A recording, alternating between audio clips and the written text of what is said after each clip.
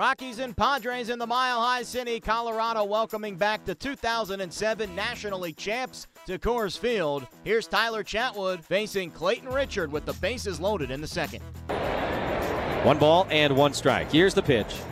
And a liner into right field. That's going to get down for a base hit. 1 run is scored. Here comes Blash's throw to the plate, and it is not in time. A 2-run single for Tyler Chatwood. Outfield is all the way swung to the right, and he hits it down the line and right. In the air, Blash going back. It's carrying. He is at the wall. It's off the base of the wall. It rolls away from him. Lucroy has scored. Chatwood is coming home. He will score. LeMahieu going to third and standing with a 2-run triple.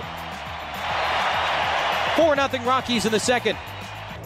2 balls and a strike. The pitch to Myers is in the air, high and deep to left center field. Desmond's going back. He's got no shot. This thing is way out of here. A home run for Wil Myers, and the Padres are on the board here in the 6th. And on the same day, Arenado, deep left field. This one's going to go. It's a home run. The Rockies get a much-needed win, 6-1 your final over the Padres, as Colorado maintains a 2.5-game lead over the Brewers for the second wildcard spot in the National League. Tyler Chatwood went 5 2/3 innings. He allowed just 1 run off 4 hits during his 8th win of the year. Here's Padres skipper Andy Green after Friday's loss. A lot, without a doubt. I think he's kind of anchored our offense for a while now. I think it's been evident to everybody. The compete factor with his at-bats, it couples nicely with Carlos Asuaje's at-bats. I think Will's been swinging the bat better, lined out the center, hit the home run today, feel better about what he's doing.